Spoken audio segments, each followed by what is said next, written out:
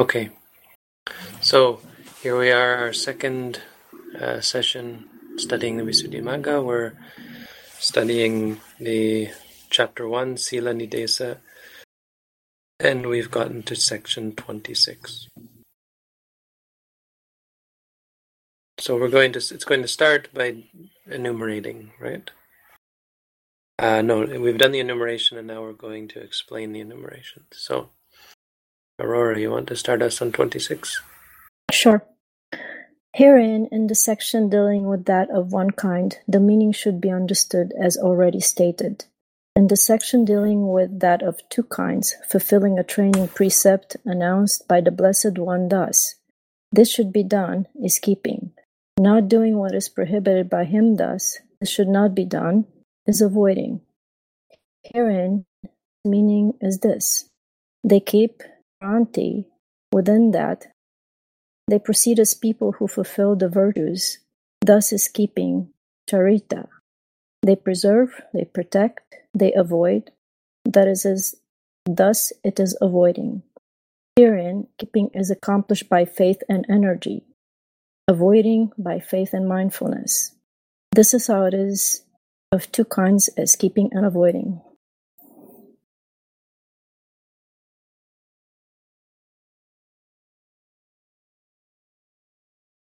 So there are two aspects of morality. There are the things that should be done, or there's the sense of morality in that it's something that is to be done, and then there's the sense of this should not be done. And in fact, part of morality is specific, for monks anyway. There's many things that are specifically required. Not many things, but there are certain things. Every couple of weeks we have to get together and recite the training rules. There are certain protocols that have to be observed when a senior monk arrives at your monastery to receive his bowl and so on. So all of that is morality in terms of if you refrain from doing something, and that applies, of course, to lay people as well. You could apply this sort of to many activities. Morality is when you see someone fall on the side of the road, if you don't help them up, you could, as an example, potentially say that's sort of an immoral abstinence.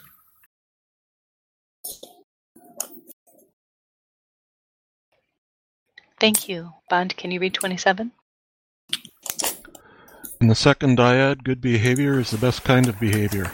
Good behavior itself is that of good behavior, or what is announced for the sake of good behavior is that of good behavior.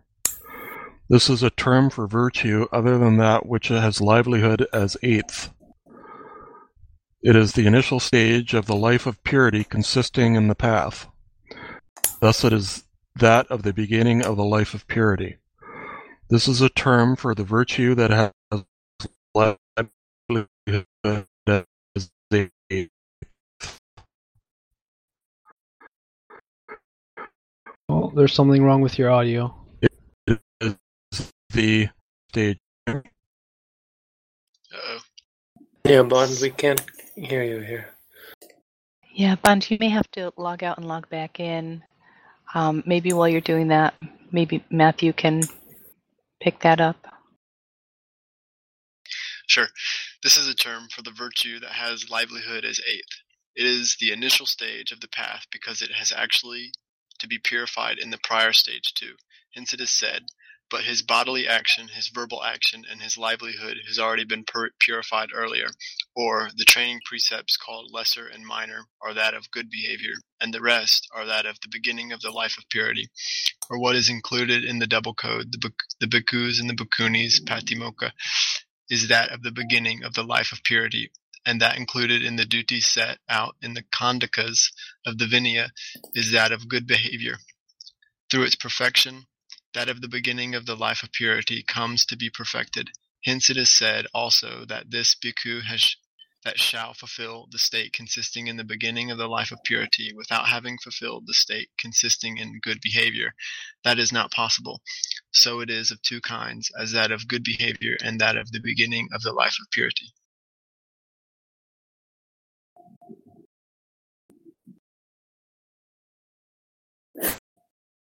So someone had questions about this one? Yeah, specifically where it says that the virtue that has livelihood as eighth. Yeah, it's called the Ajivatamaka Sila, with the Sila that has, it's exactly translated that, Sila which has livelihood as the eighth. There's a footnote about it. It refers to the first 3 precepts plus the 4 types of wrong speech, and then livelihood as the eighth. It's a sort of precept that Buddhists, like the lay Buddhists, like to take. Sort of an extension of the 5 precepts. Okay. It's interesting because it doesn't include alcohol. It doesn't include abstinence from alcohol, which makes me not that inclined to encourage it. Or maybe you could say that one should keep the 5 precepts and these 8 precepts. I don't know. It's an oddity to me. Because how could you do without the 5th precept? I'm not sure.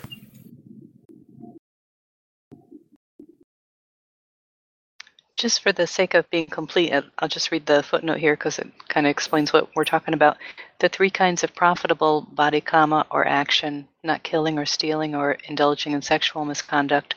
The 4 kinds of profitable verbal kama or action from refraining from lying, malicious speech, harsh speech and gossip, and right livelihood is the 8th.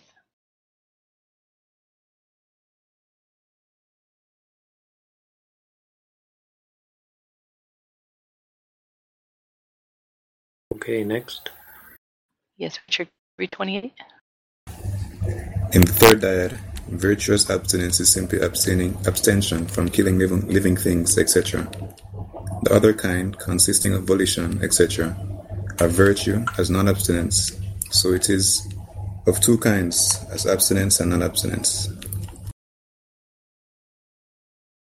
That's similar to the earlier one.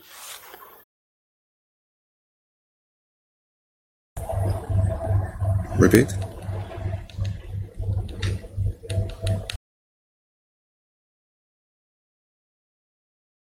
In the 4th dyad, there are 2 kinds of dependence, through craving and dependence through false views, here and that produced by one who wishes for a fortunate kind of becoming. Thus, through this virtuous conduct, right, I shall become a great deity or some minor deity, is dependent through craving, that produced through such false view about purification, as purification is through virtuous conduct, is dependent through false view, but the supramundane and the mundane, that is the prerequisite for the aforesaid supramundane, as independent. So it is 2 kinds as dependent and independent.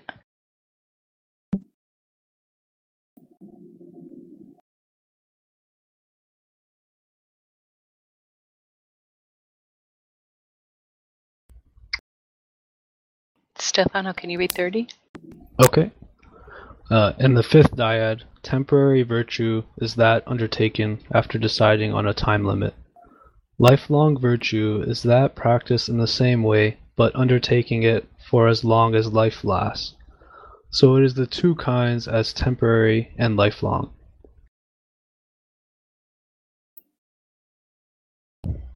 In the 6th dyad, the limited is that seen to be limited by gain, fame, relatives, limbs, or life.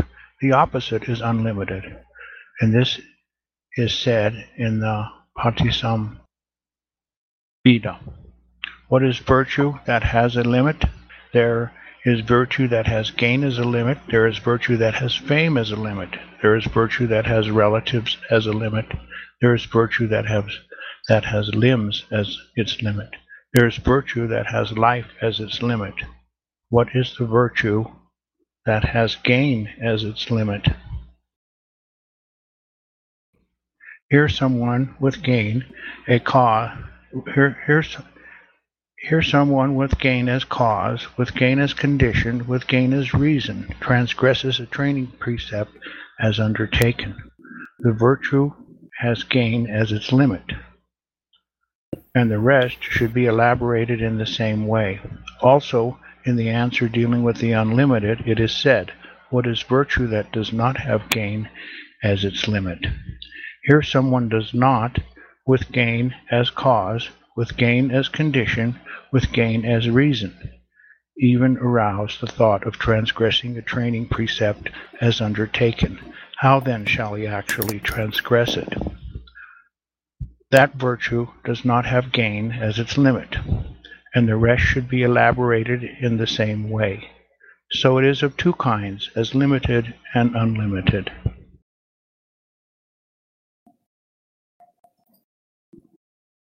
In the seventh dyad, all virtue subject to cankers is mundane. That not subject to cankers is supramundane. Herein, the mundane brings about improvement in future becoming, and is a prerequisite for the escape from becoming.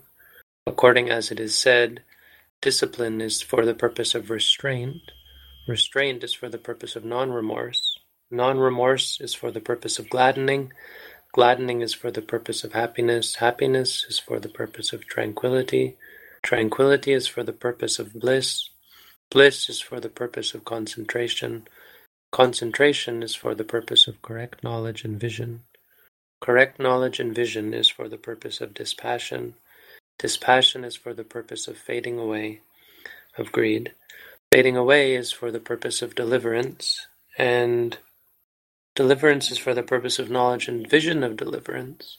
Knowledge and vision of deliverance is for the purpose of complete extinction of craving, etc., through not clinging. Talk has that purpose, counsel has that purpose, support has that purpose, giving ear has that purpose. That is to say, the liberation of mind through not clinging. The supramundane brings about the escape from becoming, and is the plane of reviewing knowledge. So it is of two kinds, as mundane and supramundane. I have a question about the previous one.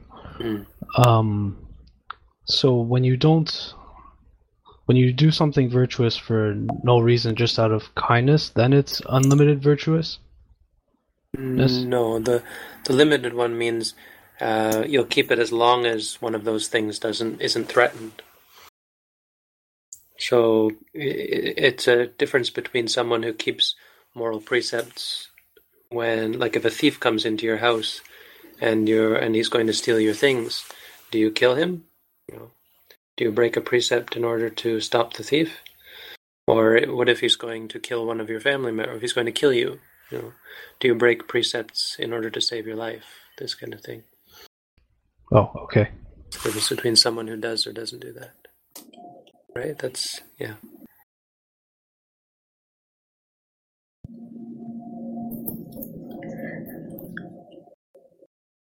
So it's limited by those things. So a person by whom it's unlimited wouldn't break the precepts even to save their life, for example. 32 seemed to be kind of a famous one. A few of us had recognized that, having seen that before. Oh. Mundane and supermundane. It's kind of interesting, actually, where it says that it's supermundane is on the plane of reviewing knowledge, because reviewing knowledge is actually mundane. I think what it means is one achieves it through at the moment of coming back to the mundane realm, one has a supermundane sila, but it's kind of odd. I would have thought it was the realm of Magga and Palanyana instead. But that's a little bit technical. I wouldn't worry about that.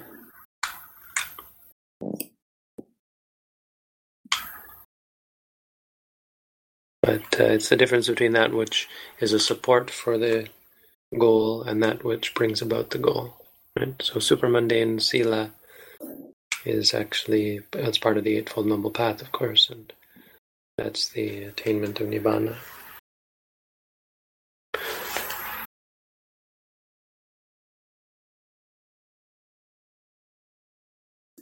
Thank you. Aurora, can you read 33? Yes. In the first of the triads, the inferior is produced by inferior zeal, purity of consciousness, energy, or inquiry. The medium is produced by medium zeal, and so forth. The superior by superior zeal, and so on. That undertaken out of desire for fame is inferior. That undertaken out of desire for the fruits of merit is medium. That undertaken for the sake of the noble state, thus, this has to be done, is superior.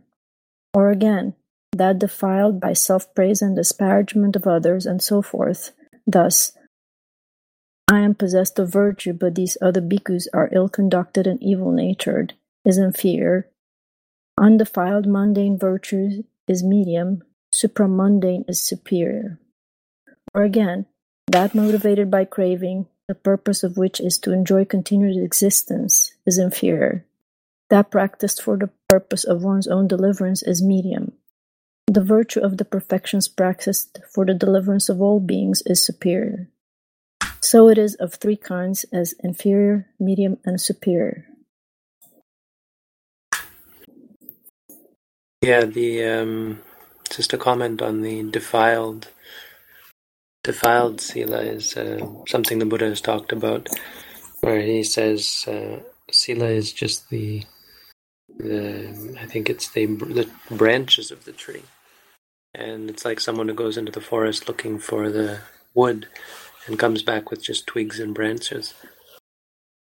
This is like a person who is proud of their sila and feels like it's enough and holds themselves up and considers themselves to be accomplished simply because of their keeping of sila, which is a common thing for monks and even lay people. Become complacent in the keeping of sila. That last part where it says the virtue of the perfections practiced for the deliverance of all beings, that sounds like the Mahayana version of the Bodhisattva. No, it's the Theravada version of the Bodhisattva. All beings, right? Yeah, it's interesting. Interesting how it says all beings, huh? Because there's no sense that a Buddha is inclined to... Let me see here what we have.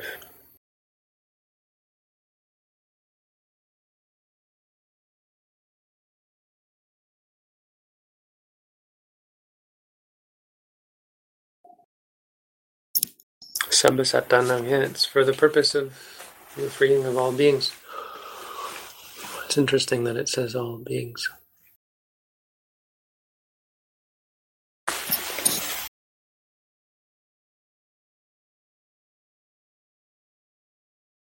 Because obviously a Buddha has never enlightened all beings. That's not going to happen.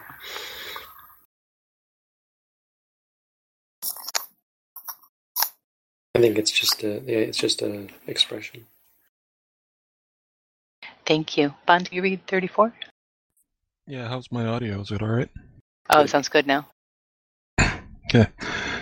In the second triad, that practiced out of self-regard by one who regards self and desires to abandon what is unbecoming to self is virtue giving precedence to self. That practice out of regard for the world and out of a desire to ward off the censure of the world is virtue giving precedence to the world. That practice out of regard for the Dhamma and out of desire to honor the majesty of the Dhamma is virtue giving precedence to the Dhamma. So it is of three kinds, as giving precedence to self and so on.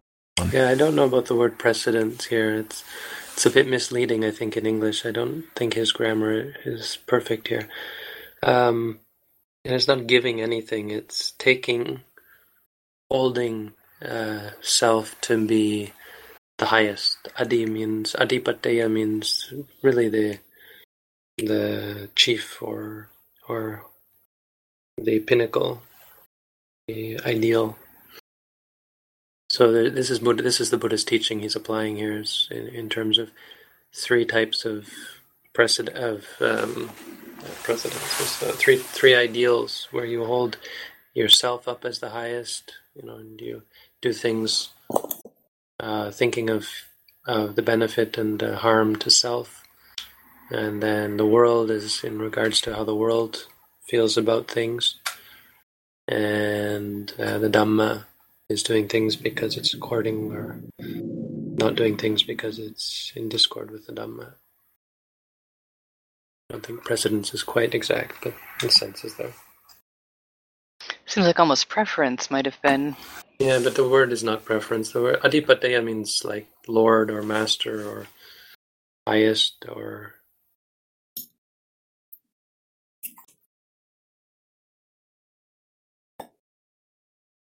ideal. Thank you. Matthew, can you read 35? Yes. In the third triad, the virtue that in the dyads was called dependent is adhered to because it is adhered to through craving and false view. That practice by the magnanimous ordinary man as the prerequisite of the path, and that associated with the path and trainers are not adhered to. That associated with trainers and non-trainers fruition is tranquilized. So it is of three kinds, as adhered to, and so on. These are terms that you'll come across these terms throughout the teachings and the commentaries. The magnanimous ordinary man, I'm assuming they're talking about, let me see.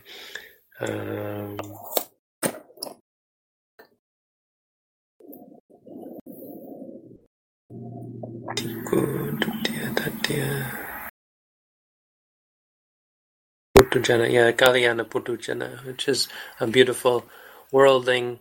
Kalyana Putujana means an ordinary being who's not enlightened, but has a good heart. A Seka, the trainer, these are technical terms. It's not just colloquialisms. It's actually a term.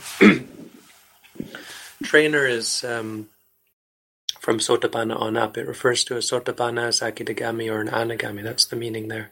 So whenever you see that term, a trainee is actually, I think, what we normally refer to it as. This means the first three types of enlightened beings. It's a specific class of people.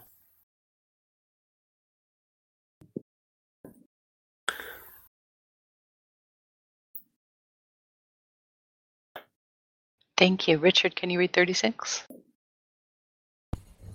In the fourth triad, that fulfilled by one who has committed no offense or has made amends after committing one is pure.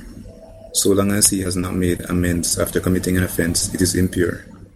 Virtue in one who is dubious about whether a thing constitutes an offense or about what grade of offense has been committed, or about whether he has committed an offense is dubious. Herein, the meditator should purify impure virtue. If dubious, he should avoid cases about which he is doubtful and should get his doubts cleared up. In this way, his mind will be kept at rest. So it is of three kinds as impure and so on. So the point here is one person hasn't broken any rules and is keeping the rules. Another person is breaking the rules. And a third person isn't sure whether they're breaking the rules or not. And so they're not dubious, they're uncertain. And that goes, you did something and you're not sure, was it okay? Did I break a rule or did I not break a rule? Sometimes you just don't know. Just can't decide. And sometimes you're just worried. Yeah, and sometimes unreasonably worried. Like these people who are, well, I don't know. I guess vegetarianism can often, not just vegetarianism, people who don't wear. There was one guy when I did my first course who was telling us we shouldn't be using these razor blades because they tested them on animals and that kind of thing. So people who feel guilty because they're using these razor blades or so. Yeah, that can get very complicated. Yeah, and then. But what about supply and demand? Like continuing to buy meat increases the amount that they would have to kill to produce the meat. Yeah, but other people killing isn't breaking your morality.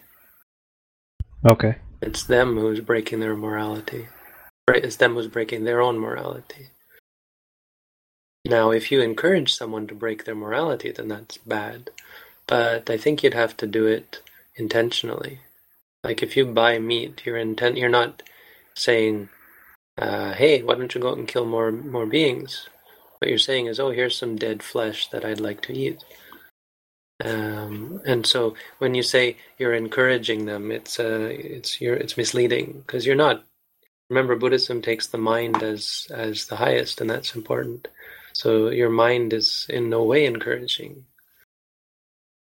Buying meat, I can't imagine anyone very few people who buy meat anyway, at least from the grocery store, are thinking, oh, if I buy this, they're going to kill more. Good. I think I recall, here's food. Perhaps one of your videos had this in it. Did you go over this in a video of yours? I did, and I conceded that buying meat could potentially be problematic, but I think it's certainly not on par with killing. So you could say it's unwholesome somehow to buy meat when you have other choices, at least. But it's certainly not on par with killing or telling someone to kill or even encouraging someone to kill.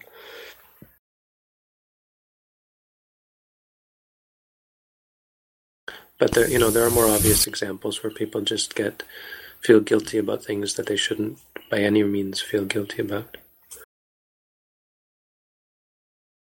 Like stepping on an ant on the sidewalk, and then you feel guilty because you stepped on an ant. Running over a dog when you're driving down the street, that kind of thing. Tripping over a child when you didn't see them, that kind of thing.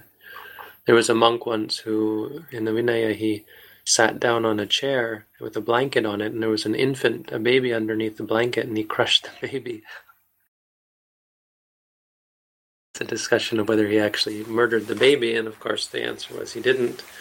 But from then on, the Buddha said, whenever you sit down, you should check the chair first. To see if there's a baby. Yeah.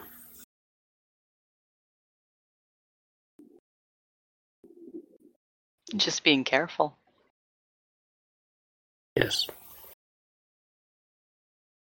In the fifth triad, the virtue associated with the four paths and with the first three fruitions is that of the trainer. That associated with the fruition of arahantship is that of the non-trainer. The remaining kinds are that of the neither trainer nor non-trainer. So it is of three kinds as that of the trainer, and so on. Yeah, so this is again trainee. The Seka is someone who... Seka comes from the word Sika. Sika is... Anyway, doesn't mean much either, but Sika means training. Seka means one who trains and becomes stronger. And Aseka is one who is no longer training. It's an enlightened, an arahat. So then the neither is an ordinary person. But in the world, the nature of such and such beings is called their habit, sila, of which they say, this one is of happy habit, sukha sila, this one is of unhappy habit, this one is of quarrelsome habit, this one is of dandified habit. Because of that, it is said in the Patisambhida, figuratively, three kinds of virtue, habit, profitable virtue, unprofitable virtue, and indeterminate virtue. So it is also called of three kinds as profitable, and so on. Of these, the unprofitable is not included here, since it has nothing whatever to do with the headings, beginning with the characteristic, which define virtue in the sense intended in this chapter. So the threefoldness should be understood only in the way already stated. So the meaning is here, some people add another triad, but it's not proper here. It's true for the word sila, but it's not proper here because that's not the type of sila we're talking about. We're only talking about profitable sila. Otherwise, it doesn't fit in the Visuddhimagga.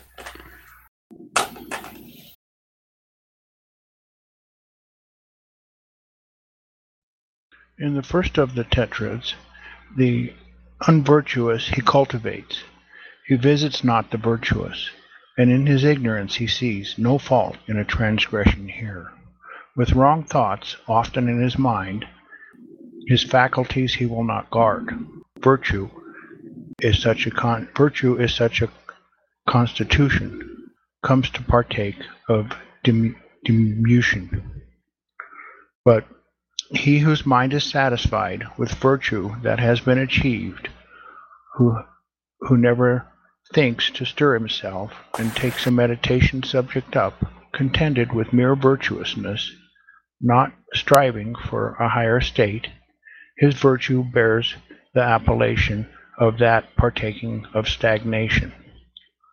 But who, possessed of virtue, strives with concentration for his aim, that bhikkhus virtue is in its function, it is called partaking of distinction.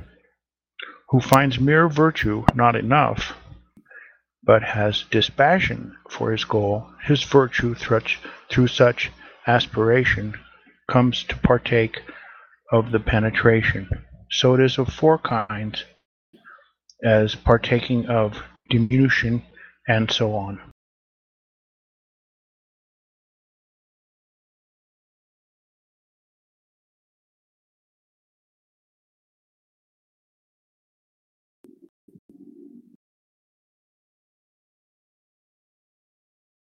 Was that saying something about a meditator who takes a meditation subject and never thinks to stir himself up? Is that making a comment on like a samatha meditation?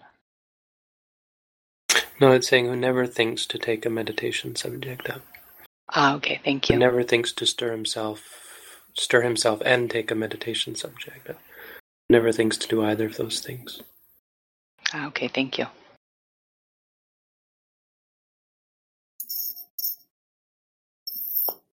Bhante, can you read 40?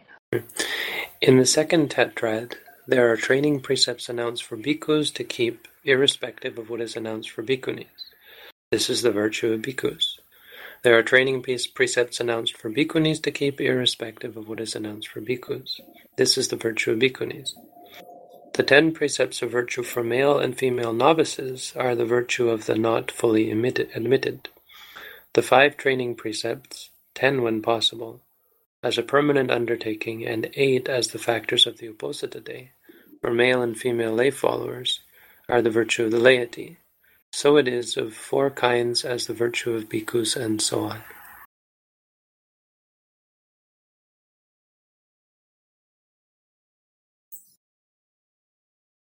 In the third tetrad, the non-transgression of the part of Uttarakuru's human beings is natural virtue. Each clan's or locality's or sect's own rules of conduct are customary virtue. The virtue of the Bodhisattva's mother described thus. It is the necessary rule, Ananda, that when the Bodhisattva descended into his mother's womb, no thought of man that is connected with the cords of sense desire comes to her. It is necessary virtue. But the virtue of such pure beings as Mahakassapa and so forth, and the Bodhisattva in his various births, is virtue due to previous causes. So it is of 4 kinds as natural virtue, and so on. Okay, so explain a little bit of these. The Uttarakuru are, according to the commentaries, these were the people that the Buddha taught the Mahasatipatthana Sutta to, among other suttas. And he chose that location because they were naturally inclined to keep the precepts and naturally inclined to be mindful. Customary virtue means according to your tradition. You know, like in Canada, we have laws, and that's our virtue. There are certain natural laws surrounding a Buddha, and one of them is the mother's not having any sexual desire. And due to previous causes, Mahakassapa was heavily into ascetic practices, and the Bodhisattva had cultivated morality from past lives. That's the meaning there.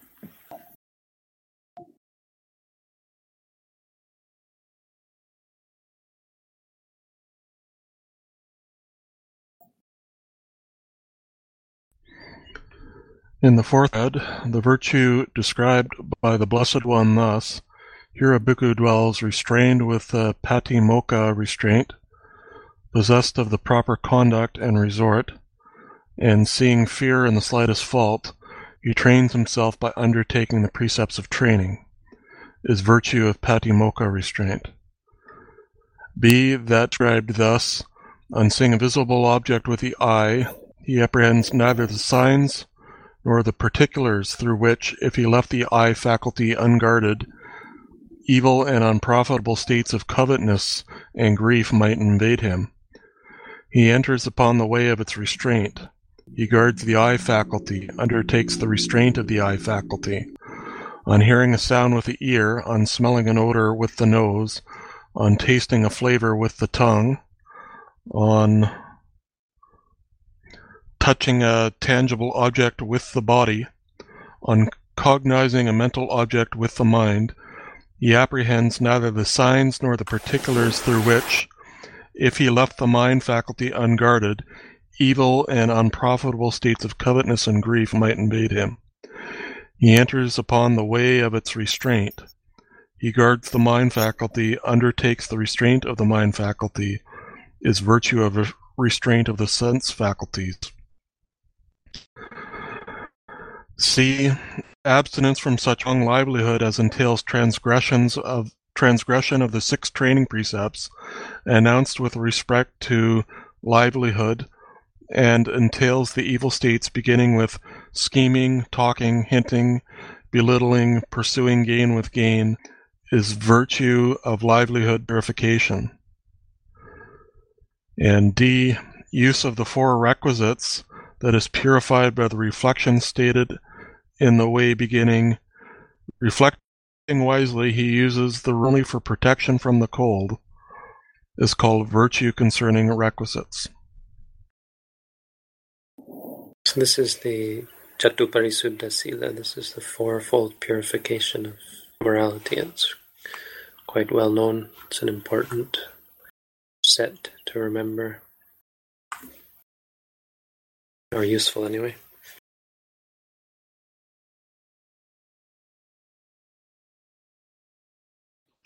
Thank you. Matthew, can you read 43? Yep. Here is an explanatory exposition together with a word commentary starting from the beginning.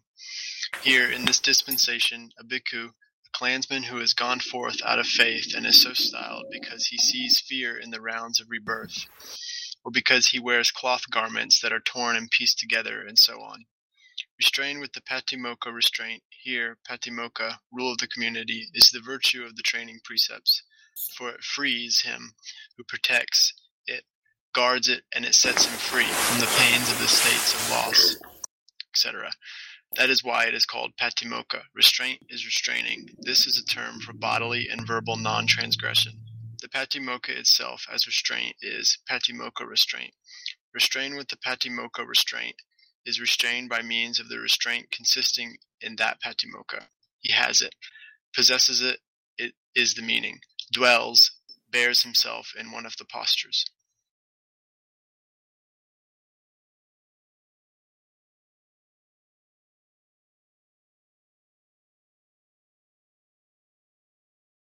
The wording there seemed a little bit confusing to me. That's a word commentary. That's a common sort of passage to find in the commentaries. Just explaining each of the words.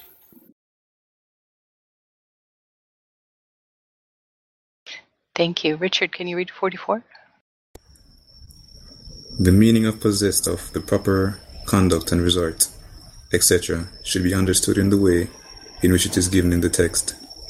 For it is said, possessed of the proper conduct and resort. There is proper conduct and improper conduct. Herein, what is improper conduct? Bodily transgression, verbal transgression, bodily and verbal transgression. This is called improper conduct. Also, all unvirtuousness is improper conduct. Here someone makes a livelihood by gifts of bamboo, or by gifts of leaves, or by gifts of flowers, fruits, bathing, powder, and toothsticks, or by flattery, or by bean soupery, or by fondling, or by giving on errands on foot, or by one of others of the sort of wrong livelihood condemned by the Buddhas. This is called improper conduct. Herein, what is proper conduct? Bodily non-transgression, verbal non-transgression, bodily and verbal non-transgression. This is called proper conduct. Also, all restraint through virtue is proper conduct. Here, someone does not make a livelihood by gifts of bamboos, or by gifts of leaves, or by gifts of flowers, fruits, bathing powder, and toothsticks, or by flattery, or by being superi, or by fondling, or by going on errands on foot, or by one of the other of the sort of wrong livelihood condemned by the Buddhas. This is called proper conduct.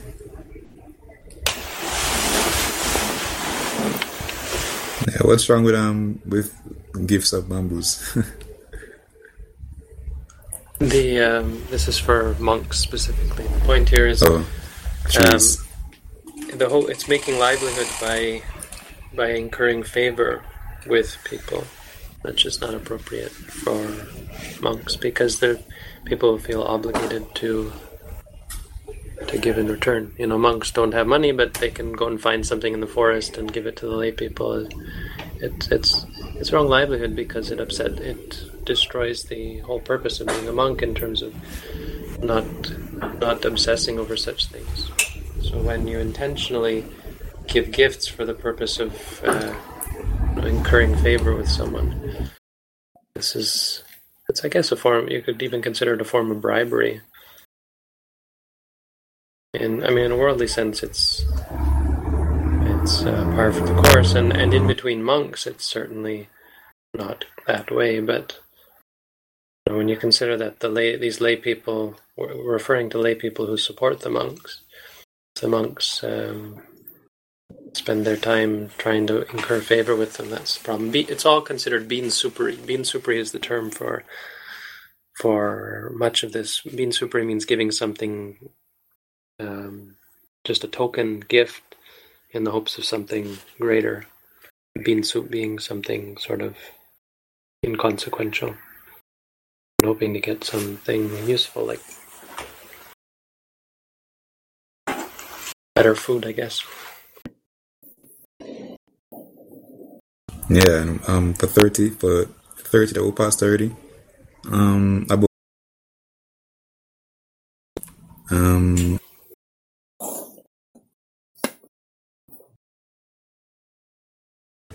yeah, 30 about the temporary virtue and the lifelong virtue. Alright, but temporary virtue, would that be like being mindful, and the lifelong virtue would be the intention to be mindful? Sorry, what are you looking at? 30. We passed 30 already, but I went back to 30. Oh, okay. You can scroll up.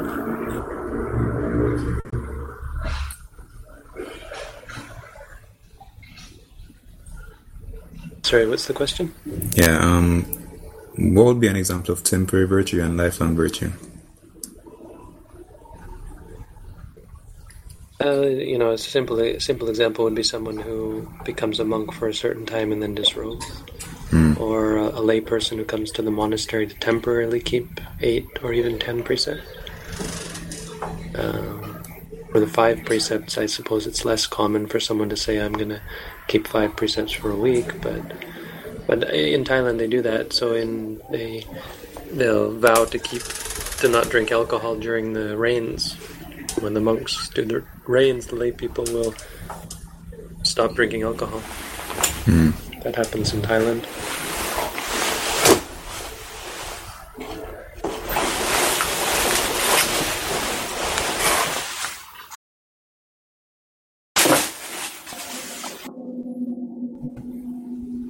What's of lifelong?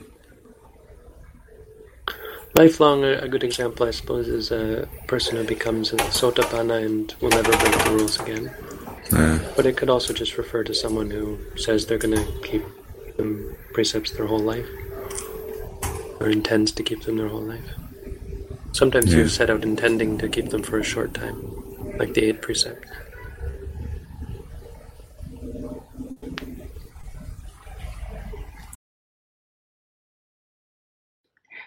Proper resort. There is proper resort and improper resort. Herein, what is improper resort? Here someone has prostitutes as a resort, or has widows, old maids, eunuchs, bhikkhunis, or taverns as resort, or he dwells associated with kings, kings' ministers, sectarians, sectarians' disciples, in unbecoming association with laymen, or he cultivates, frequents, honors such families as are faithless, untrusting, abusive, and rude, who wishes harm, wishes ill, wishes woe, wish no surcease of bondage, for bhikkhus and bhikkhunis, for male and female devotees. This is called improper resort. Herein, what is proper resort? Here someone does not have prostitutes as resort, or taverns as resort. He does not dwell associated with kings, sectarians' disciples, in unbecoming association with laymen.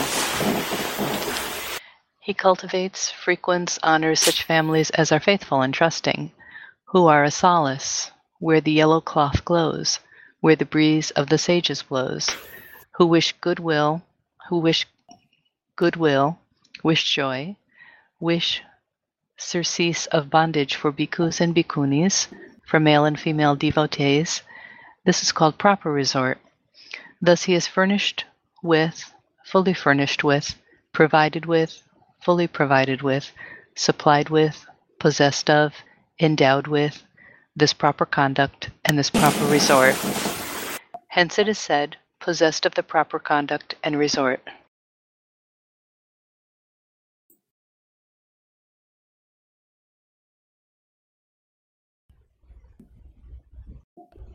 Furthermore, proper conduct and resort should also be understood here in the following way. For improper conduct is twofold, as bodily and verbal. Herein, what is bodily improper conduct?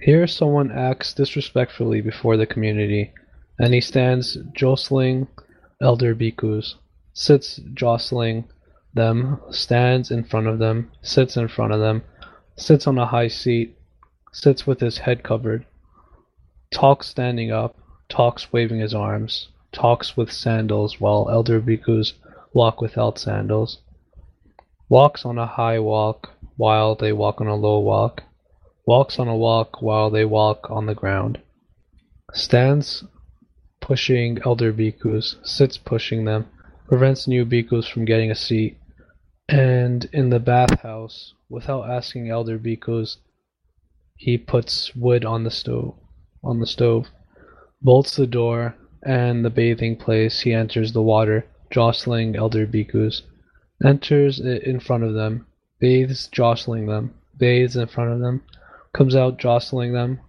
comes out in front of them, and entering inside a house, he goes jostling elder bhikkhus, goes in front of them, pushing forward, he goes in front of them, and where families have inner private screamed rooms, he in which the women of the family, the girls of the family sit there, he enters abruptly, and he strokes a child's head. This is called bodily improper conduct. It sounds a little bit weird, I suppose, reading this, but a lot of this is directly referring to rules and the code of conduct of monks in all its various minor details. As you can see, it's quite detailed.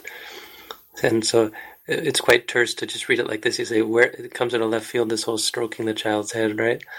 But it's referring to something bigger in terms of improper association with lay people, where a monk sits fondling the baby, and it has to do with either incurring favor or simply getting too caught up with people who are not monastic, in the sense of being of a mind of a worldly sort of bent of inclining the mind towards worldly things, worldly enjoyment, etc. And a lot of the other stuff up there is in regards to there are direct rules against a lot of that stuff of how to behave when, especially in regards to your seniors, in terms of respecting and proper conduct.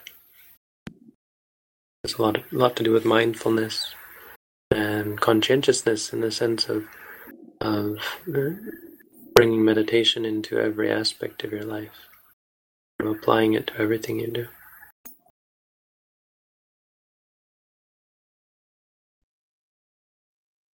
Herein, what is verbal improper conduct?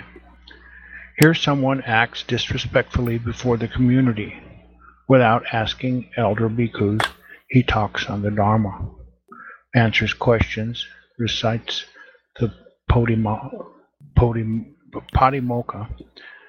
talks standing up, talks waving his arms. Having entered inside a house, he speaks to women or a girl thus, "You, so-and-so, of such and such a clan, what is there? Is there rice gruel? Is there cooked rice? Is there any hard food to eat? What shall we drink? What hard food shall we eat? What soft food shall we eat? Or what will you give me?" He chatters like this. This is called verbal improper conduct.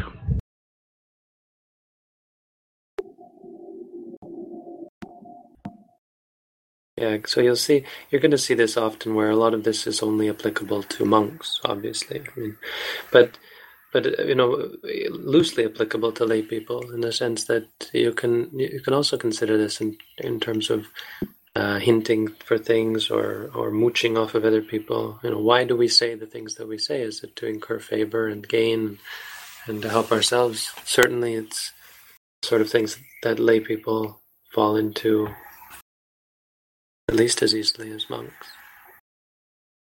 Why is it improper to talk on the Dhamma without asking elder bhikkhus? It's part of the harmony of the community. The elder bhikkhu has the duty to, not the duty, the privilege, I guess, to designate who's going to teach. I mean, you imagine you're sitting around a bunch of monks and the lay people come to the monastery and greet the senior monks and so on. And this young upstart of a monk starts preaching to them in front of all the senior monks. That happens, and it's very rude. When you've got these senior monks, what the heck is this new guy, showing off? It's embarrassing, really.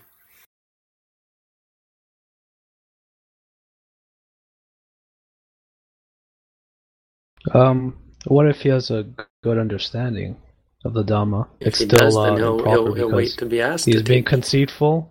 For sure. Well, if he has a good understanding of the Dhamma, then he'll certainly wait to be allowed to speak. Oh, okay. It's a sign that someone doesn't have a good understanding of the Dhamma when they go out of turn to teach. A person who has good understanding of the Dhamma knows duty and propriety. What is proper when, what is appropriate, and they very much think in terms of doing things when they're called upon. They don't go out of their way to be the teacher. When they're called upon to teach, they teach. And so when lay people come to the monastery, the senior monk thinks it's my duty as the senior monk to teach, or to assign one of the junior monks to teach, which is what often happens. So he says to one of the junior monks, will you give a talk on the Dhamma to these lay people?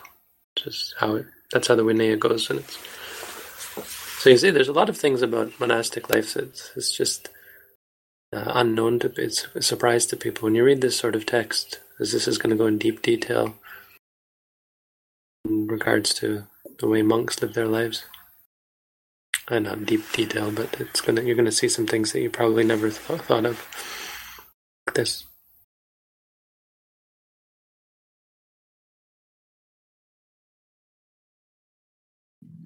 Thank you. Bhante, would you read 48? Proper conduct should be understood in the opposite sense to that.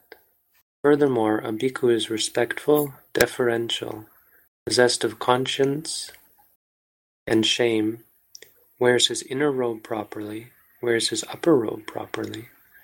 His manner inspires confidence, whether in moving forwards or backwards, looking ahead or aside, bending or stretching. His eyes are downcast, he has a good deportment, He guards the doors of his sense faculties, knows the right measure in eating, is devoted to wakefulness, possesses mindfulness and full awareness, wants little, is contented, is strenuous, is a careful observer of good behavior, and treats the teachers with great respect. This is called proper conduct. That's a good quote. Someone should put that on Facebook. At least it would be a true one, right? Maybe I'll put that on. Well, it's not a Buddha quote. It's Buddhaghosa. But that sums it up, I think.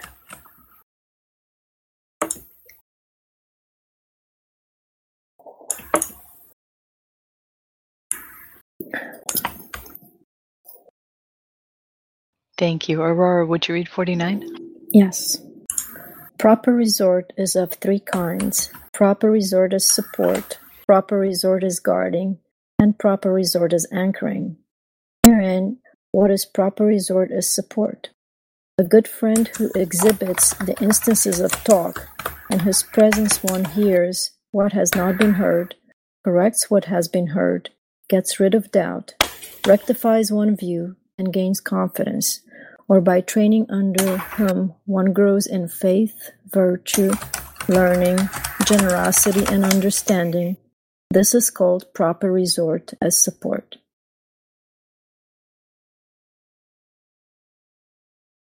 I'm sorry, I didn't realize typing was going to send out sound. I apologize for that. Oh, that's okay. Yeah.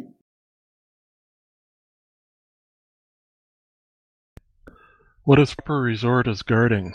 Here a bhikkhu, having entered inside a house, having gone into a street, goes with downcast eyes, seeing the length of a plough yoke, restrained, not looking at an elephant, not looking at a horse, a carriage, a pedestrian, a woman, a man, not looking up, not looking down, not staring this way or that. This is called proper resort as guarding. What is proper resort as anchoring? It is the four foundations of mindfulness on which the mind is anchored. For this is said by the Blessed One, Bhikkhus, what is a bhikkhu's resort, his own native place? It is the four foundations of mindfulness. This is called proper resort as anchoring. Being thus furnished with, endowed with, this proper conduct and this proper resort, he is also on that account called one possessed of proper conduct and resort. Just a note in case it's a little bit confusing as to why he's picking these words. All of this is again word commentary for a specific quote of the Buddha that was mentioned above in regards to the Patimokkha. So this is actually going a bit off on a tangent based on the Buddha's words on how one should keep the Patimokkha as well as many other things, and that's referring to all this stuff. So this last one was Achara Gochara Sampanna, one who is possessed of proper conduct and resort. But it's a long quote that he's going through. All of this still has to do with Patimokkha, which in its essence is only keeping rules. But in the quote of the Buddha, there's a lot of other aspects. Resort, the actual word is gochara. Gochara means cow, actually. A buffalo or a cow. In fact, the word cow probably comes from go, or it comes from a similar root as the word go and cow.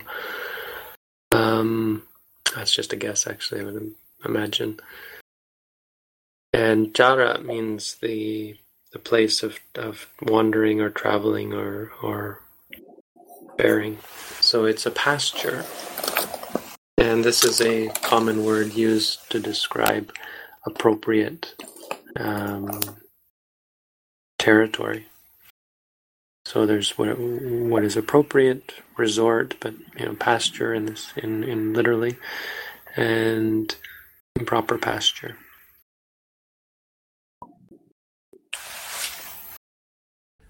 Yeah, with regards to walking the downcast eyes, yeah, I've tried that before. I've tried it a few times, but I don't know, I find it difficult. Sorry, maybe because what? I'm trying to do it. I'm walking with downcast eyes. Oh, downcast eyes. Yeah, I find it difficult to do. Maybe because I'm trying to do it. That's most likely the reason. Well, on a busy street you can't easily do that because you have to keep your attention on traffic and so on. But yes, definitely that's a part of it. When monks go into the village, when we leave our monastery, it's a part of our morality to not look around, to try and keep downcast eyes. Yeah. When I was younger, I used to walk like that, but no, I find it difficult. Can your eyes be too far downcast? Like, I find that if it's too close to, you go into your mind too much, you start thinking and your mind wanders. So is there a balance between how close, how down your eyes should be and how much looking forward they should be? Yeah, it says up there, looking ahead about 6 foot forward.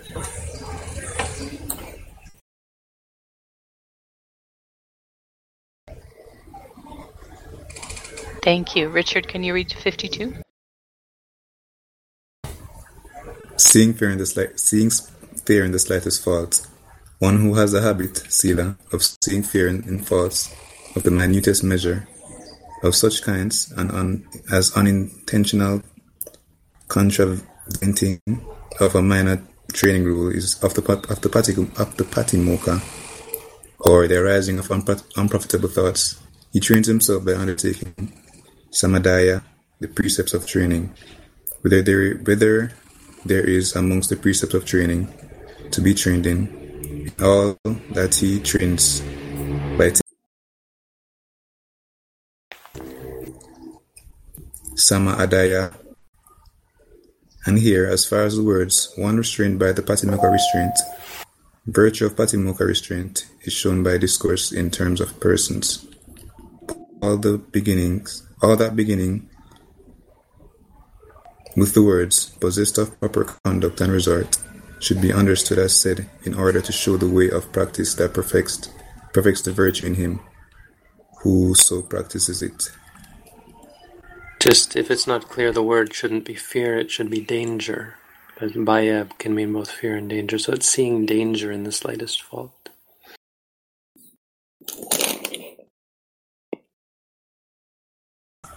Yeah, and comes in. Seeing danger in the slightest fault. When the reaction is worry, how should that be handled? Mindfully, worry is one of the hindrances. So you should be mindful of it, seeing it arise and seeing what causes it to arise, and learning to change your habits so you're no longer worried. The judgment is what really triggers it. Yeah.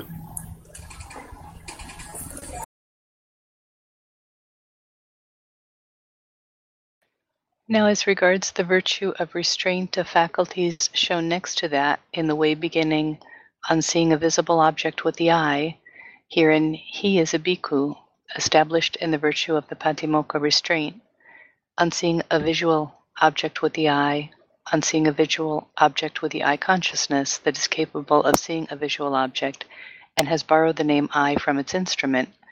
But the ancients said, the eye does not see a visual object because it has no mind.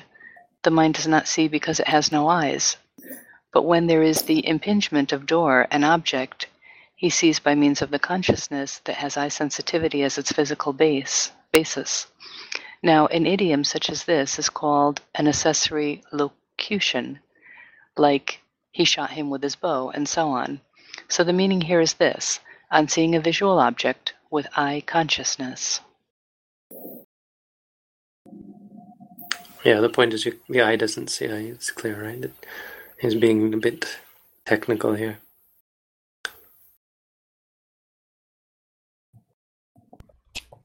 Okay. Apprehends neither the signs. He does not apprehend the sign of woman, or man, or any sign that is a basis for defilement, such as the sign of beauty, etc. He stops at what is merely seen, nor the particulars. He does not apprehend any aspect classed at hand, as hand, foot, smile, laughter, talk, looking ahead, looking aside, etc., which he has acquired the name particular, and anubayanjana, because of its particularizing anubayanjanato defilements, because of its making them manifest themselves.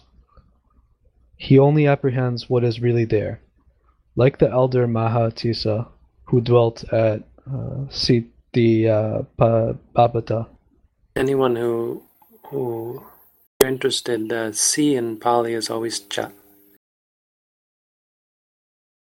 And the letter E is always A. Those are two of the main tricks in Pali to remember. C is always cha, E is always A. So that's Chaitiyapabhata. What of the bar over the N and the bar over the N? There shouldn't be a bar over the N. There'll be a squiggly line over the N. Yeah. The squiggly line is nya. But we have that in English as well. But nya. And dot over the N you can just ignore. Dots under the N and the D and the T you can't ignore, but if you do ignore them you won't sound that weird. The T under them should be retroflex, but it's not a big deal. The dot under. How about a line over the A? Long. Like Mangsang. The N would have a dot over it, right? Yeah, if it's got a dot over the N, it's not a big deal, because in English, and that dot over the N is only going to come before K or G anyway, so it's always going to be ung or unk. Yeah. So we already do that in English without the dot. But technically, it's not an N anymore; it's an ung. I think on the Sirimangalo page, there's a really good pronunciation guide. If you go to the sirimangalo.org page and click on either chanting or taking refuge, one of those. But in amongst the Pali version for taking refuge, underneath it, there's a really good pronunciation guide. Yeah, I think I took that from Access to Insight. It's not ours. Oh, okay. It's good anyway. Yeah. I'm wondering if anybody might think this might be a good point to call it for today. It's almost 2:00. Yeah, what were we going to do, an hour and a half every time, or what was the goal? Yeah, we were going to do an hour and a half. We lost track of time. It's no, 1:53. I didn't, but for me it was only an hour and a half, so I was going to let it go to 2. But yeah, you guys have been here since 12, so sorry about that. Thanks, everyone. That was anyway thank you. A good session. Thanks. Thank you, Thanks, Bhante. Bhante. I've set an alarm, so I'll hopefully be here next time on time. Oh, thank you. Anyway. Be well, everyone. Yeah, you too. Okay, bye. Yeah, take care. Have a good Thank one. you. Thank you, Bhante. Thank you, everyone. Okay. Take peace. care, all. I'll see you next week.